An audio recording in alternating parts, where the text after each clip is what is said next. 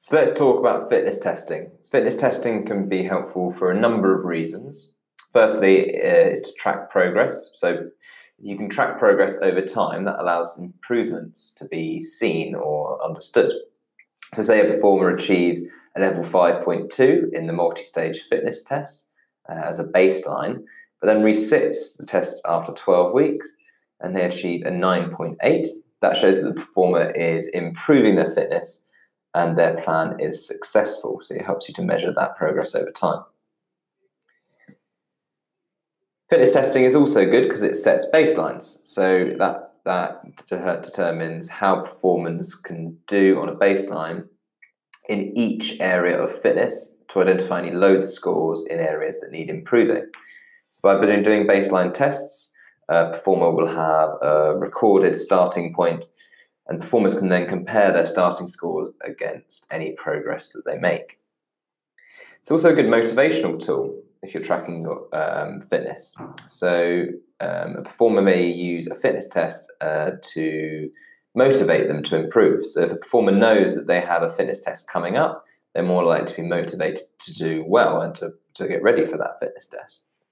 They may also have a specific goal to reach. So if they will train hard to ensure they achieve that goal, that's more likely. It also allows people to discover their strengths and weaknesses. So fitness tests can highlight those strengths and weaknesses. So if you've got a test that tests a footballer's dribbling ability, you might sort of understand that might be poor because they have poor agility maybe, and then you can focus on improving their agility.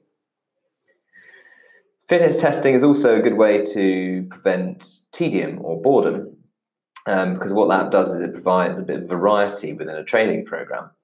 So sometimes training can be a bit boring, and fitness tests are used to make it basically a bit more competitive, to give performers that competitive interest, because they'll basically want to beat their previous score.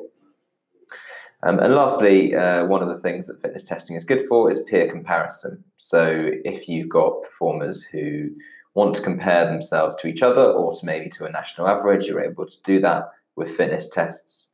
And that is another way of increasing the competitiveness of fitness and getting fit.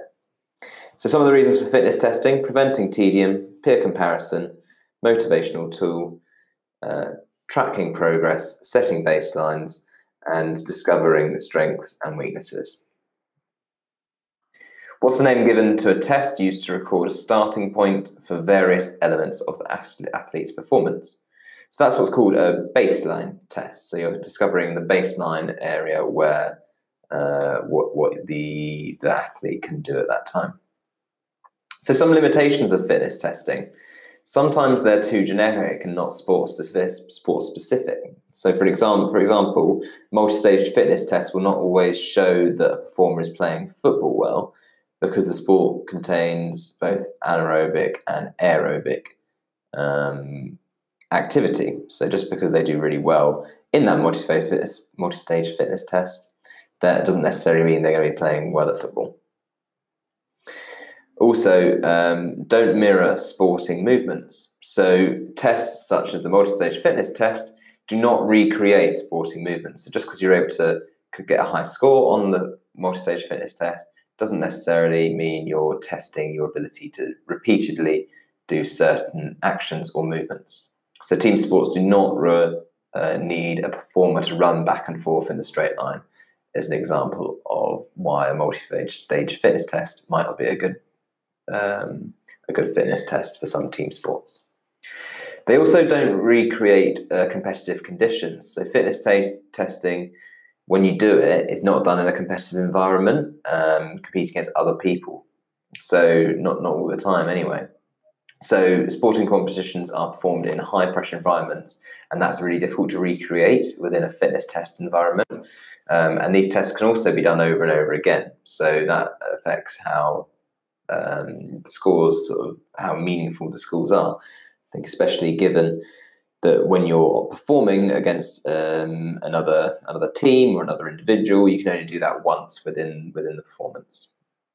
So many tests also aren't that reliable. So some tests need a performer to try their hardest to achieve accurate score, And if the performers aren't necessarily motivated that much, then their score won't be as high as it should be, and therefore it won't be accurate.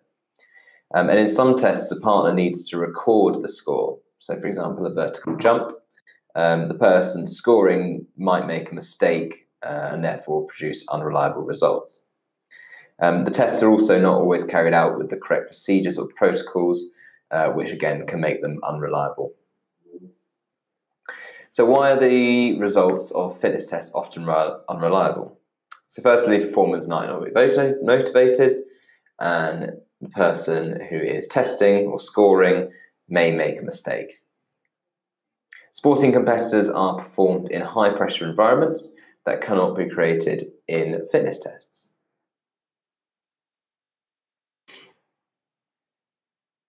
So the acronym TEST, T-E-S-T, can be used to remember the reasons for fitness testing. Can you think of what the acronym stands for? Well, I'm going to tell you.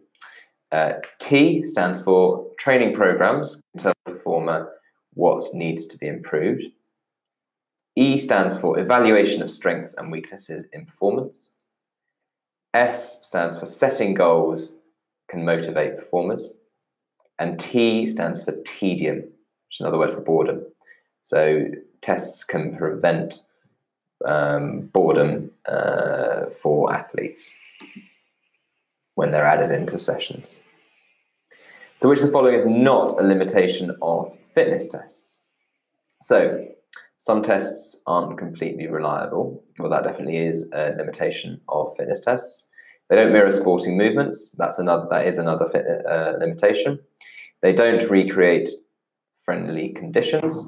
That doesn't sound too right. And too generic. That is another limitation. So the fact they don't recreate friendly conditions is not a limitation of fitness tests. If you found this episode useful, you will find more episodes by searching for our new podcast channels. Search Revise GCSE and your subject for more podcasts to help you with your revision.